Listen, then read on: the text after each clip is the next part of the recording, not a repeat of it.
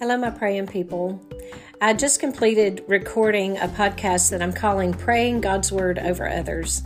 And I hope that you're going to be encouraged by hearing this. I've just come out of a deep funk, and I actually talk about that a little bit. I don't tell you specifically that I've just come out of it, but I do talk about how strongholds can really overwhelm us with a sense of hopelessness because we forget who it is that we're talking to and what it is that He does when we talk to Him.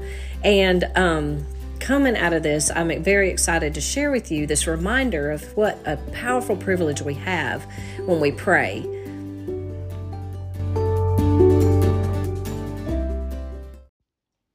I'm convinced that one of the devil's favorite tactics is just to overwhelm us with a sense of hopelessness so that we'll stop praying. And so the most powerful thing we can do is not stop. So that's really what I want to encourage you to do. There's really two sections of this podcast. One is talking about how praying God's word encourages us, the prayer, the person who's praying. But then I'm going to talk specifically about how we pray God's word into the lives of the people that we're praying for. So enjoy this. I hope that you'll share it with others that could use a good word of encouragement in just empowering their continual prayers for the people that they love.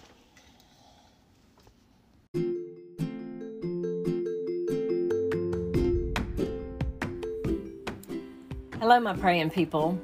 As the founder of the Prayer Clinic Ministry, I am very much a believer that when God's people pray for other people, that God releases heaven's storehouses, like heaven's blessings, into other people's lives. I believe that we have the divine privilege and the power to speak into the lives of others, even others that may not want us praying for them, even others that may be running away from God or have no spiritual sensitivity at all. God gives us this amazing opportunity to dive way behind the enemy walls and to execute victory on these spiritual battlefields of their lives. And we do this through the privilege of prayer. Now, if I didn't believe this, I wouldn't have been used by God to create a powerful ministry that you can do in your churches, where the whole essence of the ministry is for people who know how to pray with people who may not know how to pray or who just need people of great faith to partner with them and pray with them. And when we pray, the whole heartbeat of the Prayer Clinic ministry is that we pray God's word into people's lives. One day on these podcasts, I'm just going to literally read to you the scripture prayer cards, and you're going to have a whole wealth of resources of the word of God as it can be prayed into people's lives based on the various circumstances that we face and that we know. I'll start recording those maybe next week or so. But anyway, today what I want to talk to you about is this powerful privilege we have to pray God's word and how that works both in our lives and in the lives of the people that we're praying for. Father, I just ask that you would camp out in my mind and in my heart as I share this message about praying your word as it relates to our praying over others. And Lord, I'm asking that the people that hear this will just feel empowered in their own spirit and in their own prayer lives to be able to tap into this great privilege that you've given us so that we can march forward in victory and press back the gates of hell that cannot prevail against your people when they're praying. Lord, remind us of this truth, that the gates of hell itself has to step aside and let us march through as we claim your word over the lives of the people that we love. Amen. So if you're praying on behalf of someone else and you're interceding on their behalf, meaning that you're going to God on their behalf, then you need to focus your prayers on the actual word of God as it relates to both you and as it relates to the person that you're praying for. So let's talk first of all about how God's word relates to you, the intercessor. First of all, God will give you a word that is yours to take hold of. This word will speak to your heart and it will directly address any doubt that you may have in there. It will answer this question: Lord, what are you going to do in response to my prayers? Now, of course, you need to be in the Word in order for God to get His Word into you. So my advice to you is to read your Bible daily, and chances are that God will pull a verse or a few verses, a passage of Scripture out of His Word, and He will say in His ever gentle but certain voice, this right here, this is who I am, and this is what I'm going to do. When my daughter Michael was in the midst of an abusive relationship, one night her next door neighbor called me and she said, Miss Leanne, I'm so afraid that if something doesn't happen, that Michael may die at the hands of her husband. And that particular night, after I tried to convince Tom to get out of bed and go kill that man, Tom assured me that even if he did that, Michael would not be rescued from this spiritual darkness that she was captive in, and that there really wasn't anything he could do. And then Tom went to sleep. Imagine that. And I'm laying there in bed thinking, my daughter her life is being threatened, and what am I supposed to do? I cannot just go to sleep. And so, guys, I had heard that sometimes people get up in the middle of the night and they just pray through the night. Now, I'd like to tell you that I make a practice of that every Tuesday night, I'm up all night long interceding and praying for everything and everybody. But it wouldn't be honest, I don't do that. I'm very sleepy at night, and I tend to be able to sleep even at the most, unsettling times. Other people might lose sleep over things, but I would sleep anyway. Not on this particular night.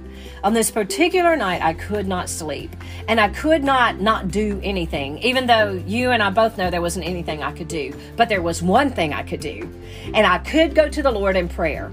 And I went to the Lord, and I sat down with my Bible, and I said, God, I don't even know what I'm doing. I do not even begin to know how to pray through the night. I know Jesus did this. I know that it's important to do this, but I don't even know where to start. And the Lord took me to the book of Hosea, and He camped me out, I'll never forget it, in Hosea chapter 2. And in Hosea chapter 2, and I don't know if the story of Hosea, it's really popular. It's actually the story that's the basis of the movie that just came out by Francine Rivers called Redeeming Love. But Hosea is the story of a prophet who was told by God to go marry a prostitute. And this prophet just continually went after his wife, Gomer, no matter what she did. And even though it was humiliating to him, even though he had to consistently bring her back from her choice of prostitution back to the goodness that he was inviting her to, he continually went after her. And Hosea is really a message from God to His people Israel, saying, even though you've prostituted yourself to other gods, and even though you've gone after what is so much lesser than what I, the Lord God Almighty, am offering you, I love you so much that I'm going to pursue you. I'm going to go after you. I'm not going to give up on you. And in chapter 2, it's just a part of that where the Lord says, I'm going to be your husband. I'm going to show you who I really am, and you're going to know me. And I sat down with my Bible that night, and God took me to Hosea chapter 2, and I just began to pray God's word. I just began to pray those verses to God. And one of the phrases that He says in Hosea 2 is, on that day, I'm going to redeem you. And I circled it and I circled it. And every time I saw that phrase, on that day, as a part of a promise in the Bible, I circled it and I underlined it. And so many times, my friends, over the years, I cried out to God. I said, Lord, bring that day. When is that day coming? On that day, I'm begging for that day. And in that way, I held God to His word. And God gave me His word. He told me that on that day, He was going to rescue my daughter. He was going to bring her out, and that she would return to Him. So I'm telling you that when you go into a place where your heart is burdened for someone you love, then you're in God's word. God's going to give you a word, and He's going to say with His word, this word right here, this is my word. This is who I am, and it's what I'm going to do. So God's word will reassure you of His answer. Hold tightly to that word. I don't care if that word feels like it's going to beat you up, man. You hold tightly to the word of God. So ask God, He'll give you a word. The second thing is ask God to reveal any stronghold in you that keeps you from believing His word. Listen to what Peter Wagner said in regards to strongholds in the minds of intercessors. Now, I'm not talking about strongholds in the minds and the hearts of those you're praying for. I'm talking about strongholds that can happen in your own mind. This is what he said. A spiritual stronghold is a mindset impregnated with hopelessness that causes us to accept as unchangeable situations that we know are contrary to the will of God. The presence of a spiritual stronghold must be suspected when a Christian finds himself powerless to change a situation that he clearly knows goes against the will of God. That is a powerful statement. A spiritual stronghold is a mindset impregnated with hopelessness that causes us to accept as unchangeable situations that we know are contrary to the will of God. My friends, that right there is the stronghold that nearly choked the life out of me. I looked at my heart's cry and I considered the impossibility of the miracle that I'd been praying for. And I allowed hopelessness to eat away at my mind and my heart because I forgot that God is supreme and we are victorious. Let me say that again. No matter how impossible the situation is, God is supreme, and we, those of us who are praying God's word, are victorious. In order for strongholds to become strongholds, they need an entry into your spirit. And the way these strongholds gain entry is by finding chinks in your spiritual armor. You know that our spiritual armor is listed in Ephesians chapter 6. We're supposed to have the helmet of salvation and the shield of faith, the breastplate of righteousness, the belt of truth. Our feet are shod with the gospel of peace. We've got the shield, I mentioned it before, of faith that distinguishes the fiery arrows of the enemy. And then we also have the sword of the Spirit, which is the word of God. But instead of having on our full armor and having it all activated, you might be showing up on the battlefield with parts of your spirit exposed. Some chinks in your armor are created by these things. Unforgiveness. Maybe you've been offended. And maybe that offense was so strong that you feel justified in carrying it around with you. Unforgiveness can create a chink in our armor. Indignation, being undone by something someone said or did or didn't do. The need to control. Maybe your need to control the situation then plays into the fact that you realize, wisely enough, that you're helpless, and then you just throw up your hands and become hopeless because you can't do anything. And that, my friends, is actually a manifestation of pride in our lives. And pride is another chink in our armor. And perhaps our pride is demonstrated by this sense of self-sufficiency that I can figure this out. I can do this. And you realize you can't. You've got no control whatsoever. You got nothing. You know? Have you ever been there? I just got nothing. Another chink in our armor could be idolatry. Sometimes we can make our loved one into a high place. We can make them and their life and our relationship with them more significant in our lives than our relationship with God. And so because it's not right, we choose to be undone with God. And in that way, we've made an idol out of that person that we love. So here's how to get rid of the chinks in your armor so that you can demolish strongholds. Confess whatever stronghold God reveals to you and turn away from it. Do this as often as you must in order to keep hold of God's truth. Your prayer might be something like this: Lord, I admit I've been depending on me and not you. I confess that I've allowed my love for my son, my daughter, my spouse, my friend to become an idol. I've chosen fear for them over confidence and faith in you. I allowed my confidence in you to be swept away by their words and actions.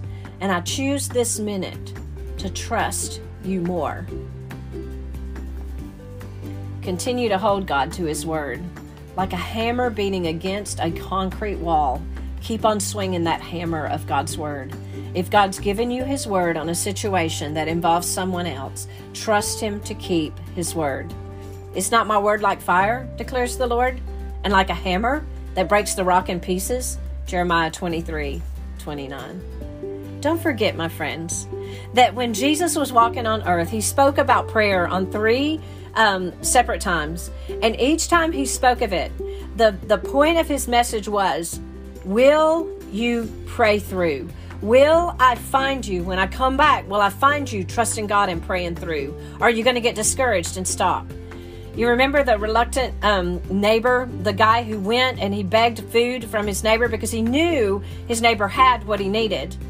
And instead of giving up, when the neighbor said, go away, I'm sleeping, stop bothering me, when there was a little bit of pushback from the darkness and there was not opportunity for breakthrough, what did the neighbor do? He was persistent. He said, no, I know you've got food. I know you've got what I need, and it's from you I'm going to get it. And Jesus seemed to applaud that guy because he wasn't going to give up. And we've got to be the same way. Not because God's reluctance is it's not there to drive us insane.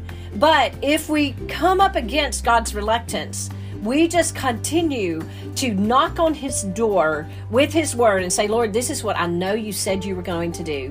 This is what you showed me in your word, and your word is true. You are faithful and you watch over your word to perform it. And I insist that you deliver this word in my life, no matter what it is that I'm listening to. I choose to turn a deaf ear to that. And then if the next night that word hasn't come yet, you go back and you knock on that door again. And you say, Lord, this is the word. This is the word you gave me. This is the word that I'm trusting you to keep, because you are God who keeps your word. And then you go again 3 weeks later because God still hasn't delivered his word. And you say, God, here's my person. Here they are. They are still desperately in need for your word, and I'm going to continue to pray it. So that's what we do when we allow this God's word to relate to us, to assure us that he's going to come through on our behalf and what exactly he's going to do. But let's talk about how God's word as it relates to the person that you're interceding for.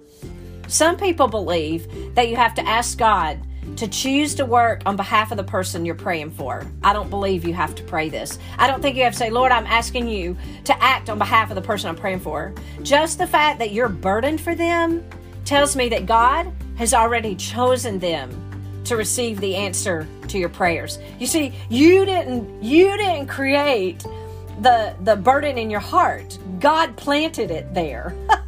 You didn't just wake up one day and say, you know what, Lord, I've been thinking about so-and-so, and I think I want you to consider them. No.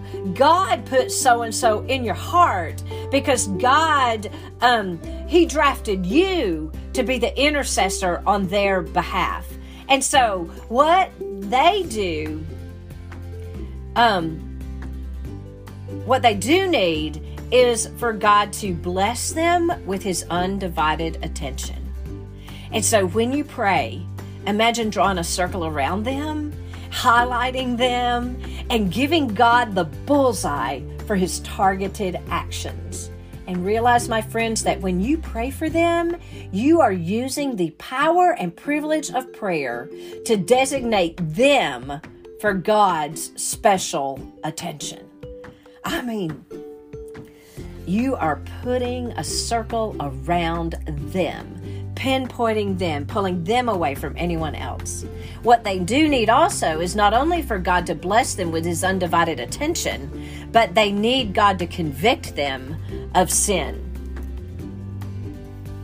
The Holy Spirit comes to convict people of sin. Pray John 16:8-11 over them. When he, the Holy Spirit, comes, he will prove the world to be in the wrong about sin and righteousness and judgment. About sin because people do not believe in me. About righteousness because I'm going to the Father where you can see me no more. And about judgment because the prince of this world now stands condemned. Realize that this is a prayer for the Holy Spirit to convict them of sin, not sins. You're asking God to convict them of the sin of unbelief, the one sin the devil wants to hide from them. And so, Lord God Almighty, we ask that you convict them of the sin of unbelief. Then they also need God to illuminate their mind with truth. Ask God to open their minds and their hearts so that they are ready to receive him. Don't forget that what the Lord opens, no one can shut, and what the Lord shuts, no one can open. Revelations 3:7 says this: "This is what you must write to the angel of the church in Philadelphia. I am the one who is holy and true, and I have the keys that belong to David. When I open a door, no one can close it. And when I close a door, no one can open it. Listen to what I say." My friends, don't you ever forget that God is the one who opens and shuts doors. God is the one who has the last say-so on what's going on in the life of the people that He's already put in your heart for you to mark aside and to highlight and to circle Him around. And so you are literally asking God to illuminate their mind, to open the door of their mind, to open the door of their heart to truth and not to shut it. And then we are praying and asking God to do whatever it takes. When God does whatever it takes, He will divinely adjust the circumstances of their lives to best prepare their heart and their mind to receive Him. Now, this could be a scary prayer, except that God is a loving, kind, tender-hearted, and compassionate God, and you can trust Him. So, Lord, we are asking right now that you do whatever it takes. You orchestrate the circumstances from the minute they get out of bed to the minute they go back to bed, and even in the night hours when they are in bed, Lord, even in their dreams and their sleep, that you are orchestrating the circumstances of their lives to best prepare their heart and their mind to receive you. Then you can also pray that God's word will be unhindered. 1 Thessalonians 3:1 says this: "Finally, brothers and sisters, pray for us that the word of the Lord will spread rapidly and be glorified just as it was also with you." Lord, we are asking that your word would spread rapidly and be unhindered by any kind of forces of darkness that would try to steal it away or to hinder it. We are praying that your word goes forth rapidly and that it achieves everything that you want it to do. And then pray that God's word will be glorified. That's what it says right there in 1 Thessalonians 3:1. Again, finally, brothers and sisters, pray for us that the word of the Lord will spread rapidly and be glorified. Do you know what be glorified means? That it accomplishes every ounce of what God has in mind for it to accomplish. And so, God, when you speak the words, literally the worlds came into order. And so when you have spoken your word to us regarding this person in this situation, we are agreeing with you that every ounce of what you want to release in their lives through your word is achieved, that you are victorious and your word will be accomplished. And then we also pray that God's word will be effective. Isaiah 55:11 says, "So is my word that goes out from my mouth. It will not return to me empty, but will accomplish what I desire and achieve the purpose for which I sent it." God, we know that your word is effective, that it is powerful and effective, that your word is like a two-edged sword that divides between the joint and the marrow. And when we are praying your word over the one that we love, we can be certain that it's going to be effective. And so, God, we are inviting you to make your word effective, that it will not return to you empty, that it accomplishes everything you desire for it to accomplish. So, my friends, be encouraged as you pray God's word for other people. God's word will not return void. This verse is on every one of our prayer clinic scripture cards, and it's a good one to close out this message that I have given you. "You have seen well, for I, the Lord, am watching over my word to perform it." Jeremiah 1:12. Oh God, let your word not return void. We know that it won't. Oh Lord, would you watch over your word and perform it? Let it be so to the glory of God. We have the powerful privilege of praying God's word into the lives of those we love. I am going to follow this podcast by just praying God's word off of the prayer clinic scripture cards so that you can have that set of cards. And when you bump into whatever specific issues you might hit, that you can pray God's word. You know what I might do? I might start by praying for our children that have deconstructed their faith and pulling out God's word specifically and powerfully to pray that. And so be watching and be listening for these things. My friends, we have been given this powerful privilege of prayer. Jesus died to make it possible for us. We must capitalize on this opportunity, take full advantage of the gift that has been given to us, and speak forth our prayers boldly. Now, if you want to learn more about this, especially if you want to learn how to pray for those who have lost their way or for those who are lost, I want you right now to go to the courses that are on my website, leannemccoy.com. Look for courses. I believe it's under the menu option. And find the course titled Praying for the Lost that I created with my friend Jennifer Kennedy Dean. I promise you, you will not be disappointed in this course. You're going to learn step by step how to pray effectively for those who need to have an encounter with Jesus. Friends, let's stop it. Let's stop letting the enemy have our kids, have our family members, have our friends, have our neighbors. Let's begin to take back that for which Jesus died for. Let's get on our knees and let's pray forth evangelistically. And let's pray forth for all of those who are suffering, perhaps needlessly, perhaps purposefully. But whatever it is, let's pray that the glory of God is revealed in the lives of those we love. So be encouraged. We've been given a gift. And we can do this. Take full advantage of these resources. Go online, check out Prayer for the Lost. If you know somebody that is under a great burden because they're carrying the load of prayer for a friend or a loved one, please share this podcast with them.